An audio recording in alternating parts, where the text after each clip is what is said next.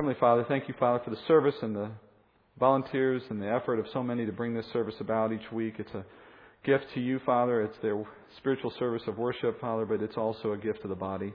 Thank you, Father, for that, because we know you are the one who, through the Spirit, is calling men to yourself and gifting them and giving them the desire to serve you in love.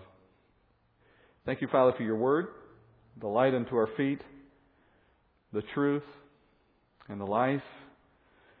And Father, we live on it, not on bread alone, and we are thankful that we may sit today at your feet and receive what you have for us. I pray that you would teach, Father, and that men would hear from you. In Jesus' name I pray. Amen. As someone so rudely acknowledged earlier in the service, last week I devoted the entire teaching to only 2 verses. That is a new low for me in terms of pace, but I do not intend to repeat that this week. We will finish the chapter this week. I thought the 2 verses we covered last week, 16 and 17, were important enough to warrant the extra attention. I hope you would agree. Together they explain God's purpose for the creation, in a sense, and the reason why faith in God's Word is now the means to salvation, rather than through some other means that God may have provided. And so I do hope you would agree it was worth a week to examine that in detail. But today we're going to move forward, as I said, and finish the chapter. Notice as we go back into the text today, beginning in verse 18, that we are still learning about the details of day 6 of the creation. From chapter 1, day 6 was the creation of animals, man and woman. And in this day we see in detail how that is being done. And over the past 2 lessons in the chapter we've been in, chapter 2, we've watched so far God create Adam from the ground, breathe life into him, prepare a unique home for him, the garden, place him in the garden, and then command him to serve God by keeping the garden. And as you remember, we said he didn't need a gardener, but rather he desired a obedient servant. And then last week we looked at the covenant that is extended from God to Adam, that includes promises and a commandment. And the commandment was not to eat of the fruit of a certain tree, the tree of the knowledge of good and evil. With that commandment came a promise, and the promise was that should Adam decide to eat, disobeying God, he would experience spiritual death. So that's where we left off last week. And 16 and 17 were really the culmination of several things as we looked through the first half of the chapter. Now in this week we move forward further into the events of that same day. So we are still in day 6. So beginning in verse 18, let's read the next few verses and move on. Verse 18, Then the Lord God said, It is not good for man to be alone. I will make him a helper, suitable for him. Out of the ground the Lord God formed every beast of the field and every bird of the sky, and brought them to the man to see what he would call them. And whatever the man called a living creature, that was its name. The man gave names to all the cattle, to the birds of the sky, and to every beast of the field. But for Adam there was not found a helper suitable for him. We'll pause there. Plenty to look at in just those 3 verses. God says man should not be alone. It's not good for man to be alone. Noticing back in Genesis chapter 1, when God concluded day 6, that was the occasion upon which God declared that His work on that day, and by extension His work from the whole week, was very good. Hebrew double emphasis on good. But now, looking at the details of day 6, we learn there was a point midway through that day when God decided that His creation on that day was actually not good. Or maybe another way to say it is not good enough. God decides at this midpoint that it's not good for Adam to be alone. Now that's a strange statement, since literally Adam is not alone. He walks with God in the garden, does he not? God Himself is the perfect companion. It would suggest that God is thinking here into a future moment, into a future need, a time in which Adam will need a helper other than God by his side.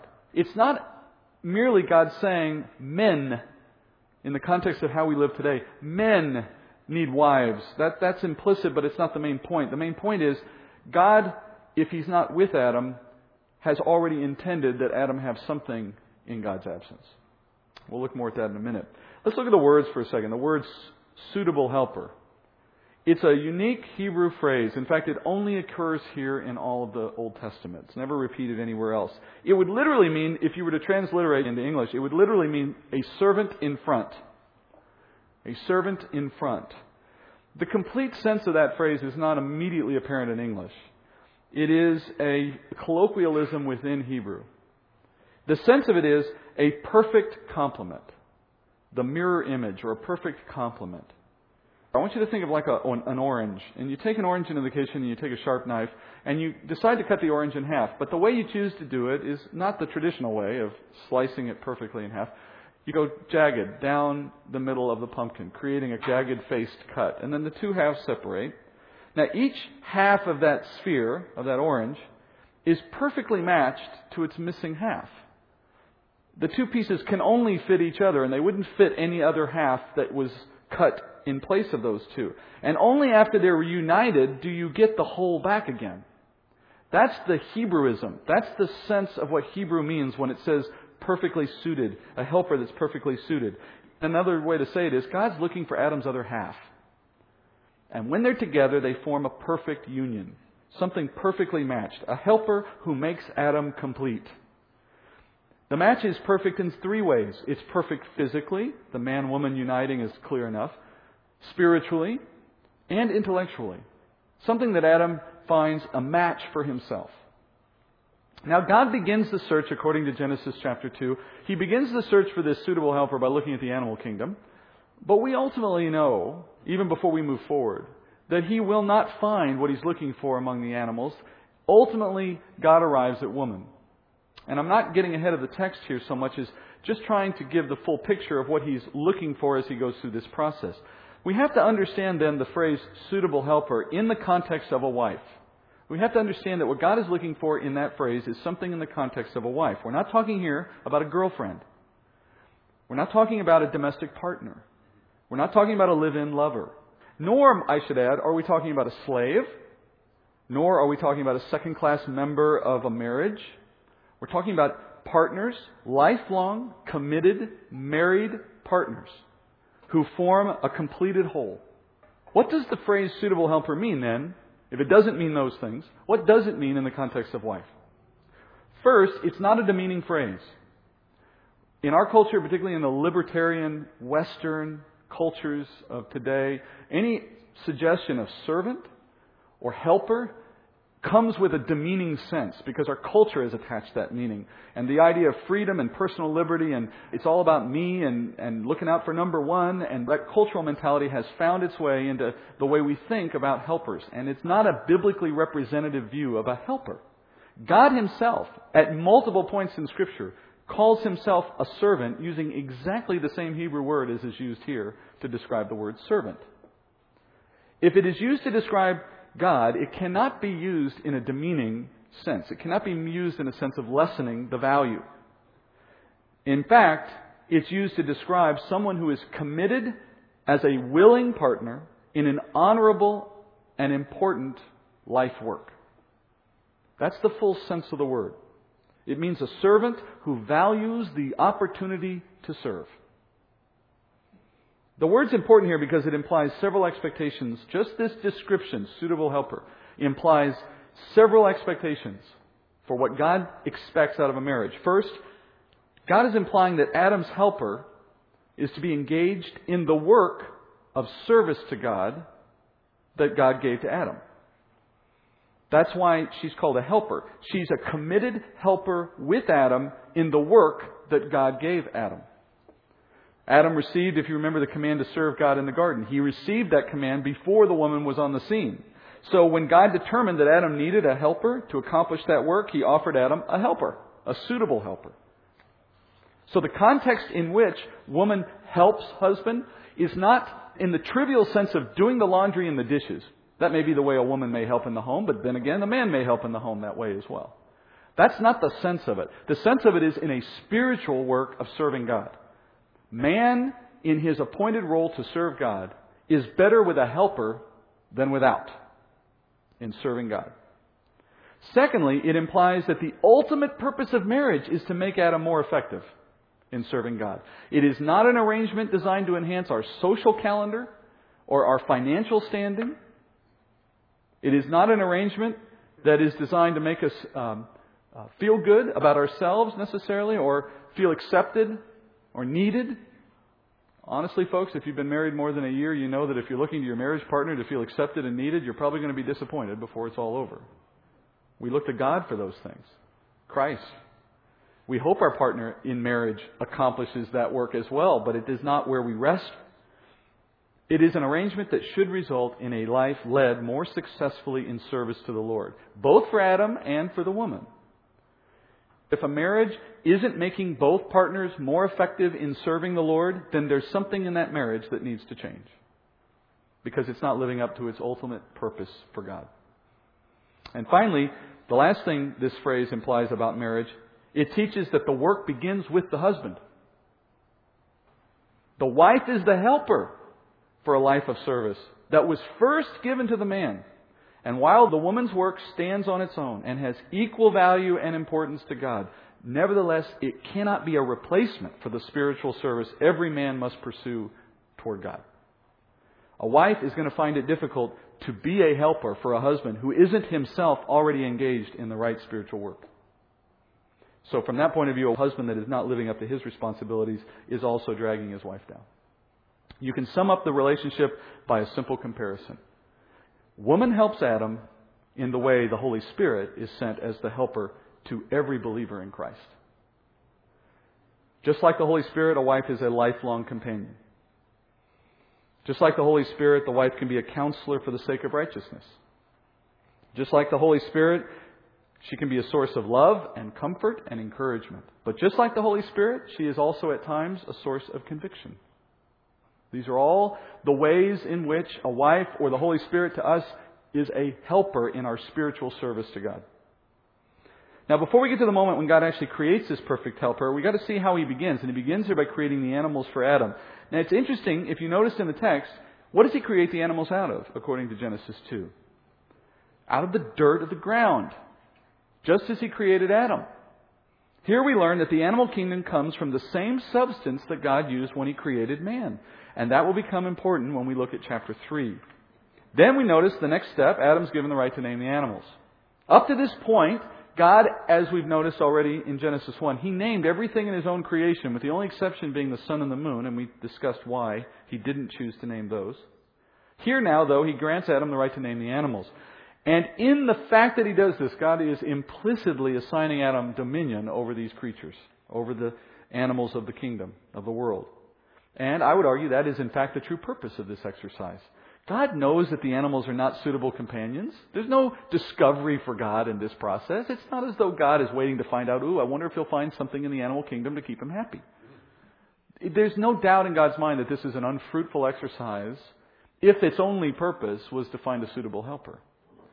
And because of that, we have to conclude He is using this as an opportunity to teach or to demonstrate something to Adam, and then, of course, to us as well. God asks Adam to watch as He makes all the animals in creation and then parades them in front of Adam, asking Adam to name them, knowing he's not going to find a suitable helper. So He's demonstrating to Adam that you are in dominion over these animals. These animals are created for your benefit. Remember, He's looking for a helper. That implies these are for you, and you have dominion over them when you name them. Secondly, I think, it was Adam's way to understand that the animal kingdom does serve his needs, but in an incomplete way. They're going to be useful. Animals are useful to us. They give us useful work. They're companions in many cases. They have those purposes, certainly. But they are not a substitute for the helper, when we remember the purpose of that helper to Adam was to help serve God. They're not suitable to that purpose. And through this exercise of naming all of them, Adam is exposed firsthand to both those truths. I have dominion, I have control, these are mine, but on the other hand, they don't work for the ultimate purpose I'm looking for. Unfortunately, we're going to see when we get to chapter 3, Adam misses the significance of this lesson. He fails to appreciate his dominion over the animal kingdom. Now, looking at the naming process for a moment, Adam watches this parade of animals. He names one in turn. Now, that suggests something interesting. It suggests that Adam has a speaking language. He has the ability to convey language even from this initial point. That would make sense. Men have spoken from as far back as we know. So it suggests very clearly Adam was created with language, the ability to speak from day one. On top of that, we can make an educated guess, a reasonable assumption, concerning what language he spoke. If you look at the biblical record, prior to the Tower of Babel, prior to the scrambling of languages, We know there was only one language prior to that moment. And when you look at the names that people are given prior to the Tower of Babel, names like Adam, Abel, Lamech, so on, they all have meaning.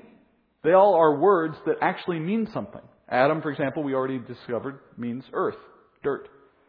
Abel means vanity, by the way. Lamech, we'll study later, means warrior. Methuselah means when he dies, it shall be sent.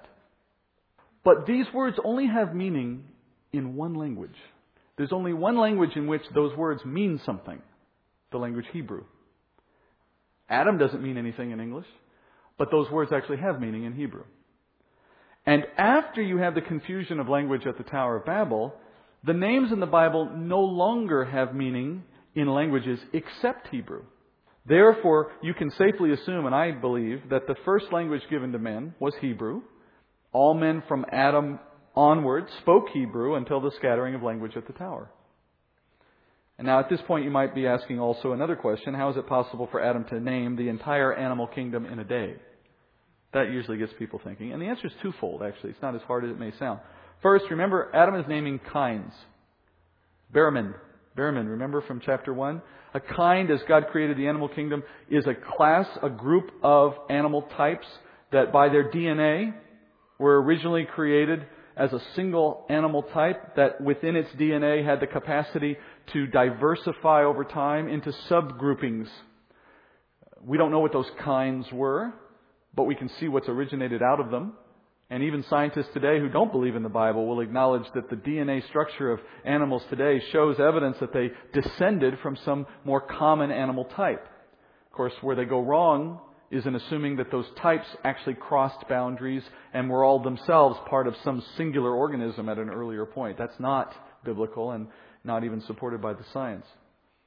But simply looking at kinds, for example, like canines, it's probable that God created a canine, some kind of singular dog or canine-like animal from which in the DNA, over time, it could diversify into the variety that we have today.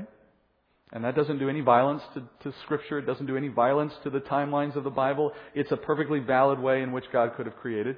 And if that's true, then God didn't have to parade in front of Adam coyotes and wolves and foxes and greyhounds and poodles, thank God. What he did instead was he just paraded in front of him a canine of some kind, and Adam names him dog, canine, whatever the Hebrew word is. Similar with birds. He doesn't have to parade in front of him nuthatches and sparrows and robins. He just has to parade a bird.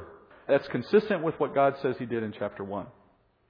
That would bring the total number of animals you're trying to type or name way down from what we see today.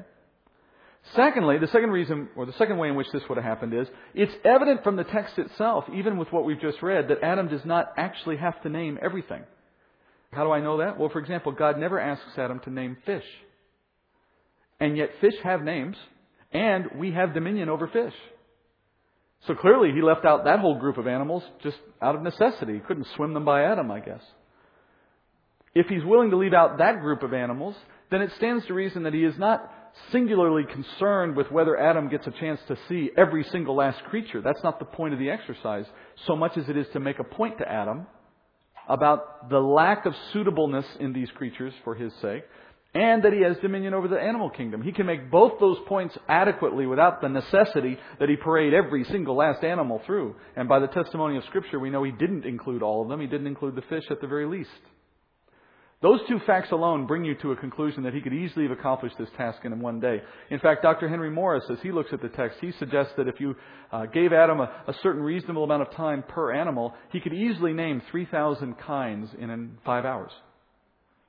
3,000 kinds in 5 hours would more than encompass the diversity of the animal kingdom today, minus the fish, assuming they were being brought in their original form as a kind, in the way they were originally created.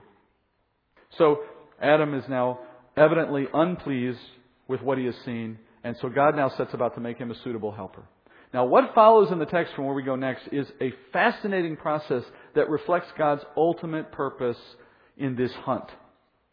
And before we read what God does in creating woman, I want you to go back with me just briefly and compare what happens on day 6 from chapter 1. I want it fresh in your mind, so I'm just going to read that briefly. Genesis 1:24 is day 6.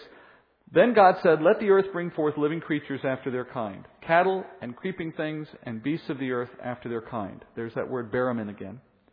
And it was so. God made the beasts of the earth after their kind, and the cattle after their kind, and everything that creeps on the ground after its kind, and God saw that it was good. Then God said, let us make man in our image, according to our likeness, and let them rule over the fish of the sea, and over the birds of the sky, and over the cattle, and over all the earth, and over every creeping thing that creeps on the earth. God created man in His own image.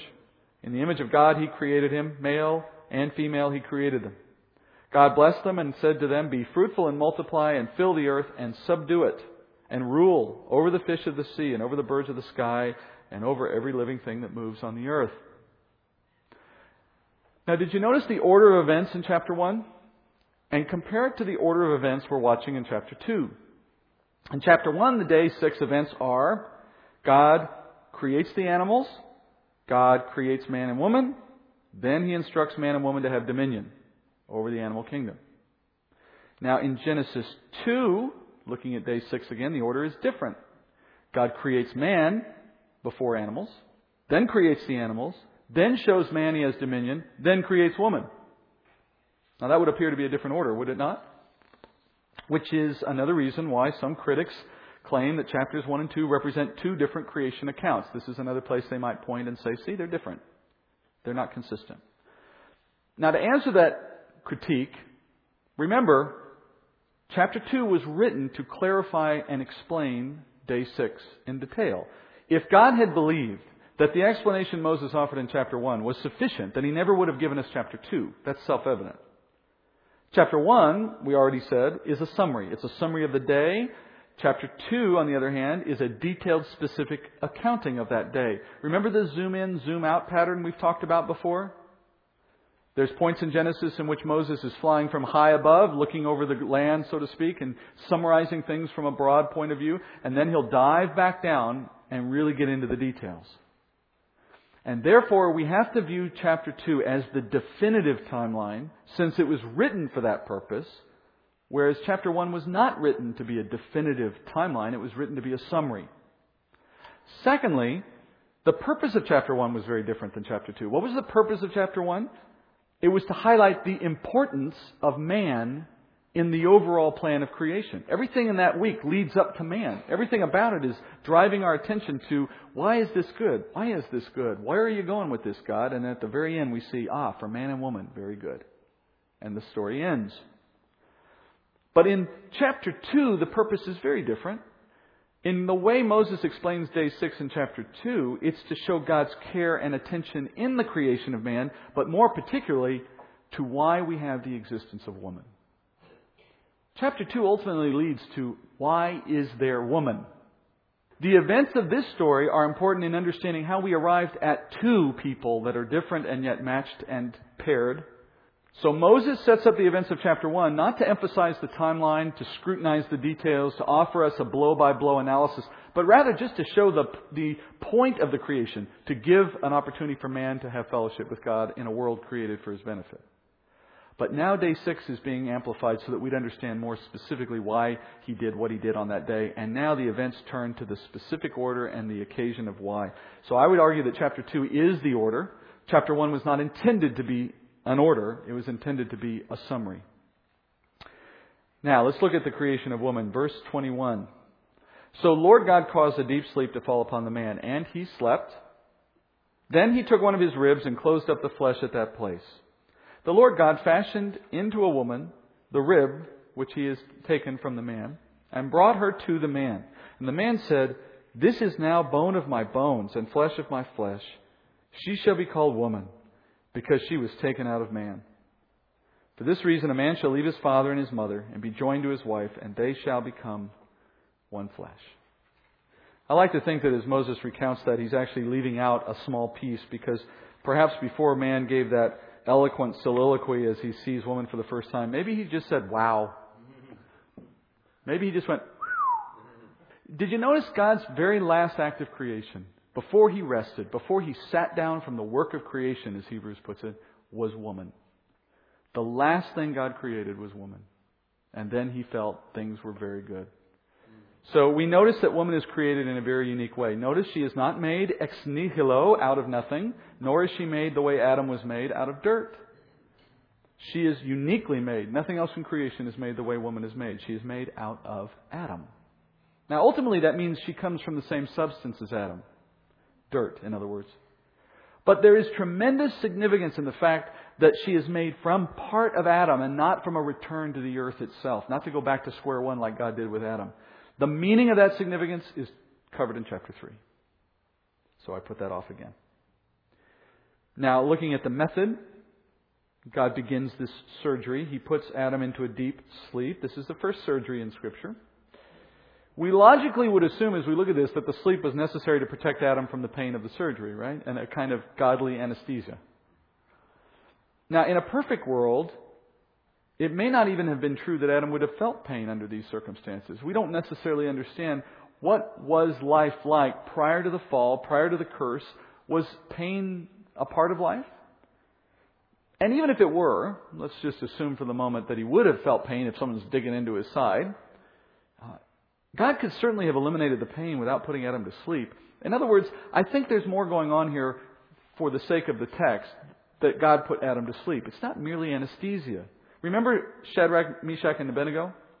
They're in the heat of a fire furnace. They don't feel pain, from what we can tell. They certainly don't burn up and die, but they didn't have to be put to sleep to avoid it either. So clearly, if God's only purpose was just to make it, less painful for Adam, the sleep part wasn't a necessity. In fact, you could argue that it would have been better to leave him awake because then he would have seen the whole thing happen and had a better appreciation of what God was willing to do to bring about this helper, right? So, why is there deep sleep?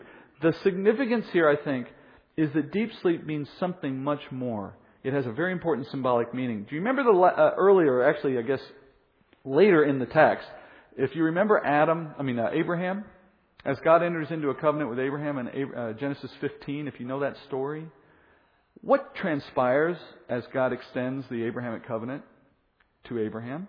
Do you remember he puts Abraham into a deep sleep? The same words in the Hebrew are used there as are used here. And when we study that more in chapter 15, which will probably be a generation from now, we'll look at the full sense of why that's happening and what the meaning of it is. But I can give you a taste of it now so that we see how it fits in the conversation of Adam. Abraham's deep sleep pictures Abraham dead. You think about it, when someone's really deeply asleep, it's almost hard to tell if they're alive, unless they're snoring. And that's the sense of it. In fact, the New Testament even uses sleep as a euphemism for death. When Abraham was dead, he was dead as in dead, or when he was asleep, he was as dead as if he were dead in his sin. Abraham dead in his sin was the picture of Abraham in that moment. And while he's dead in his sin, God is there doing a work, the work of establishing a covenant to save Abraham and his descendants. The picture being, God was the one doing the saving. Abraham participated not at all in it.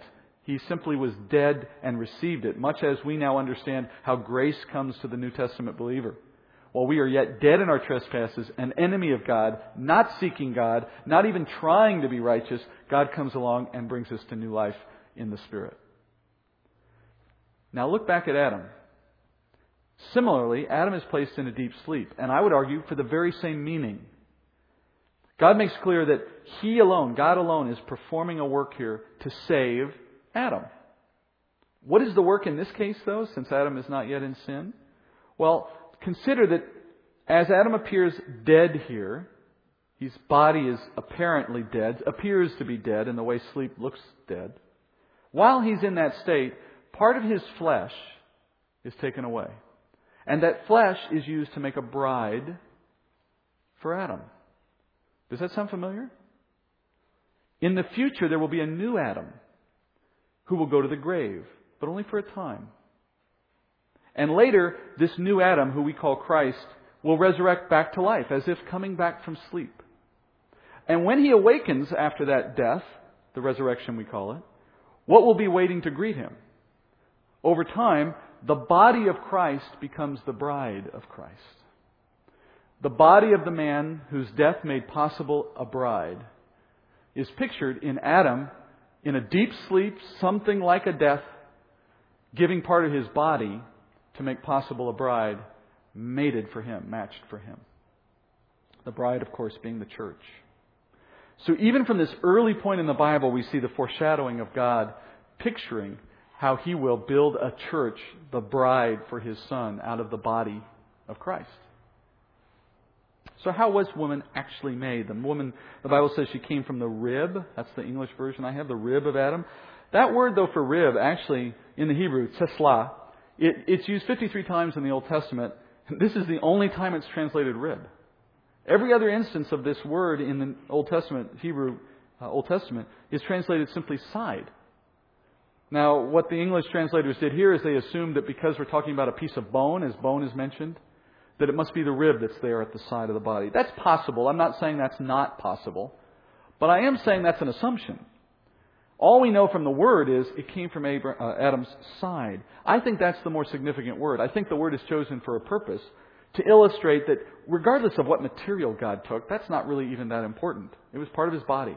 And whatever was taken, you notice God closed it over. He replaced it so that Adam's not maimed, looking like he's had a bite taken out of him for the rest of his life. God repaired that hole.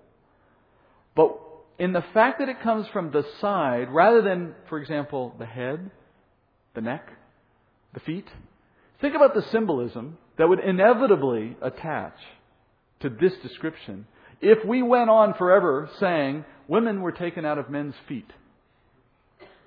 It suggests something, right or wrong. It starts to give us thoughts about how we perceive the relationship between man and wife. Or if it had been taken from man's head, a similar kind of debate might ensue around what does it mean that she came from on top of man rather than on the bottom of man, right? Now, instead, God says from the side. Well, there's no mistaking the meaning there, is it? Suitable helper, perfectly matched, companion for life, taken from the side. We even use a similar phrase in English, right? We're joined at the hip as a way of saying you and I are partners, equally partners. The suggestion is purposeful, I think, in the text. God chose that the woman would be at the side of man, taken from the side of man, so that we would never be tempted to conclude that the woman was in some way greater or less than men, but at the side equal. And that, my friends, is the lesson at this stage of Scripture. At this point, chapter 2. We're not past chapter 3 yet. We're not into what we find today. We're talking about a point in time. But at this point in time, God's original design for the marriage was that man and woman were completely equal. There is no headship. There is no suggestion at this point of one greater than the other. They are perfectly matched in equality.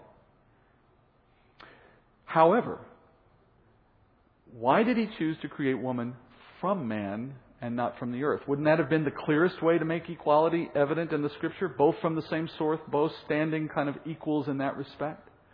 Yes. And so the fact that He took it out of the side of man does suggest that at some point that relationship is going to change. Just like in chapter 1 when we saw Him create dark, create seas, create things that are evidence that He knew sin was coming. This is another one of those pieces of evidence that He knew there would be a fall. He knew there was sin around the corner. And in His response to that forthcoming moment, He made some choices early on to accommodate it, to anticipate it and deal with it. And one of those choices was that there would be headship eventually in the marriage partnership. But it hasn't been established yet. Adam, as I said, sees woman for the first time. And from the text, it's apparent it's love at first sight. Good thing, because he didn't have any other options at this point. He names her woman, Ish, which is in Hebrew is simply wife. And then Adam says that's her name because she was taken from man. What's interesting is he uses a different word for man here. For the first time he uses the word Ish in Hebrew, not Adam. Ish means husband. So he says, I'm calling her wife because I'm husband. Remember the word Adam means earth? And we now understand that that word describes mankind, not just the man. But when we get specific with respect to men versus women, the first words the Bible chooses to use in distinguishing man from woman is not male, female in this chapter. It is husband, wife. Husband, wife. She is a wife, he says, which then makes me a husband, he says. Adam defines himself as this woman's husband, and likewise defines her as his wife. Their identities have changed. Where before he was man, now he's husband. This is the relationship The first relationship God establishes for men apart from our relationship with Him. Do you think marriage is important to God? The first relationship God establishes within the structure of humanity is one of a husband to a wife before any other relationships are made possible. Remember, though, in our resurrected bodies, in the time to come in the kingdom, and then what follows in the new heavens and new earth, we are not married. Jesus says in answer to the question about marriage in the kingdom, He says this in Luke 20, verse 34. Jesus said to them, "The sons of this age marry and are given into marriage, but those who are considered worthy to attain to that age, the kingdom, and the resurrection from the dead, they neither marry nor are given in marriage, for they cannot even die anymore, because they are like angels and are sons of God, being sons of the resurrection." Now, if you've heard that before, you may never have noticed that Jesus not only says what will be so, but also why. He says in that future age there will no longer be marriage. Why? Because they cannot die any longer. Another way to say it is, because there is no sin. Logically, what we have to conclude is marriage, the prospect of marriage, the institution of marriage, has been given to men for this age and not in the future, because it is an essential means by which we can contend with sin, battle sin, deal with it successfully in the service to God. That's already God's plan as He builds marriage into the fabric of society. And He removes the need for it when it becomes the case that we no longer have to battle sin. So why is marriage not needed? It has to be a matter of sin in that age and in this age, and we will look more at that in chapter 3. Chapter 3 will give us a chance to really explore a lot of the whys around what we've seen happening in chapter 1 and in chapter 2. It's almost as if chapter 3 had started the process for God, and chapters 1 and 2 were the response to it. Based on chapter 2, verse 24, the statement of what is marriage, a man and a woman cleaving together, leaving their parents, man particularly. There's a lot I could say on the issue of biblical marriage. In fact, when I last taught this chapter and addressed this verse, it's been a significant part of the overall teaching. And maybe next week or in future we'll have a chance to come back to it. I want to, for the sake of time today, only touch on a couple of issues related to marriage as it extends out of the text. In verse 24, there are at least several things that come out at us concerning the biblical view of marriage. It is between a man and a woman only. It is a partnership that is lifelong. It is a partnership that is God ordained. It is a partnership that is made for the sake of serving God, not for our personal happiness. We certainly hope it will increase our personal happiness, but that's not a measure of whether the marriage should exist or not. Adam, we're told, and woman were literally of the same flesh. How could they ever consider themselves to be distinct people again? How could they, for example, ever entertain the concept of divorce? Can you imagine Adam and woman coming to a point down the road and saying to themselves, we don't need to be together anymore? Adam's looking at his own flesh literally, any more than we could cut off our arm. The verse here is so important because it illustrates how not only the marriage is instituted, but it pictures how we are joined to Christ. We are the bride of Christ. We are joined to Christ permanently through a covenant into a single body, made one flesh, if you will, with the body of Christ, never to be separated. I find it interesting that those who would understand that would also argue for some exceptions to the rule of no divorce.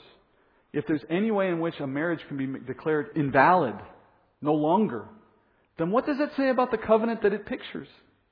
Is that to suggest there's exceptions there as well? That if the wrong things happen the wrong way, suddenly we can find ourselves severed from Christ?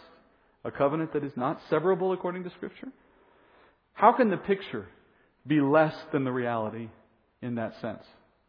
This is the second relationship God establishes in the Bible after the one He Himself establishes with men in the garden. It shows how important the union is to God, and it carries a picture of God's union to men in the new covenant. They must both be equally strong. Let's close there for the sake of time, patience, and your willingness to listen. And next week, as we come back into the text in chapter 3, we will begin an exhaustive is not meant to be exhausting, exhaustive examination of just how the changes in the garden that come as a matter of sin have fit into everything God had planned even from the beginning. I'll also say, just as we end, I've been promising at times along this path so far that we would have an opportunity to examine evolution versus creation. This is about the right moment to insert that opportunity. Right as you finish chapter 2 is usually the right time. I'm not sure about the timing, though, of the event. Fitting it in with other things and how we're going to schedule it. So there might be a bit of a gap. I hope you'll be patient as we try to work that into a plan and let you know as soon as we have it planned. So let's go to prayer. Dear Father, the text this morning reminds us of the care and the attention you went to in preparing a helper for Adam. Not all of us, Father, will be married. And even those who may have been married may find themselves single again at some point. And yet, Father, we can still appreciate the meaning of marriage as it pictures our covenant with Christ. We can understand, Father, how you have sent a helper so that we would be prepared to serve you better in the form of the Holy Spirit. We can understand a life that needs to be devoted to serving you. All of these messages still come out of the text, even for those of us, Father, for whom marriage is not currently our state. But then, Father, for those in the room who are married, those who have heard this teaching with that understanding and with that point of view, help us, Father, to see how we are to be in marriage properly. Devoted, committed, serving God together, seeking to make each other better in that service. Understanding that the roles have changed since this day as the text of Scripture has informed, and we have some adjustments that you have asked us to make since the fall. But nonetheless, Father, knowing that in your ultimate purpose, these are partners, committed equals, working to serve you. I ask, Father, we would be better in that. I pray this small church would be useful to you, Father, in making that happen, to encourage and guide others in this church to know the truth and to be better servants together in marriage or by themselves. And I also pray, Father, that as we continue to study, you would continue to enlighten us by your Spirit. You would continue to guide us into this room every week so that we'd hear the voice of Scripture, and that you would help our hearts listen and do as we hear. Thank you, Father, for the service again. And send us out, Father, with a heart to serve you in all walks of life and to testify to the truth of what we know in Scripture. We pray these things in Jesus' name. I believe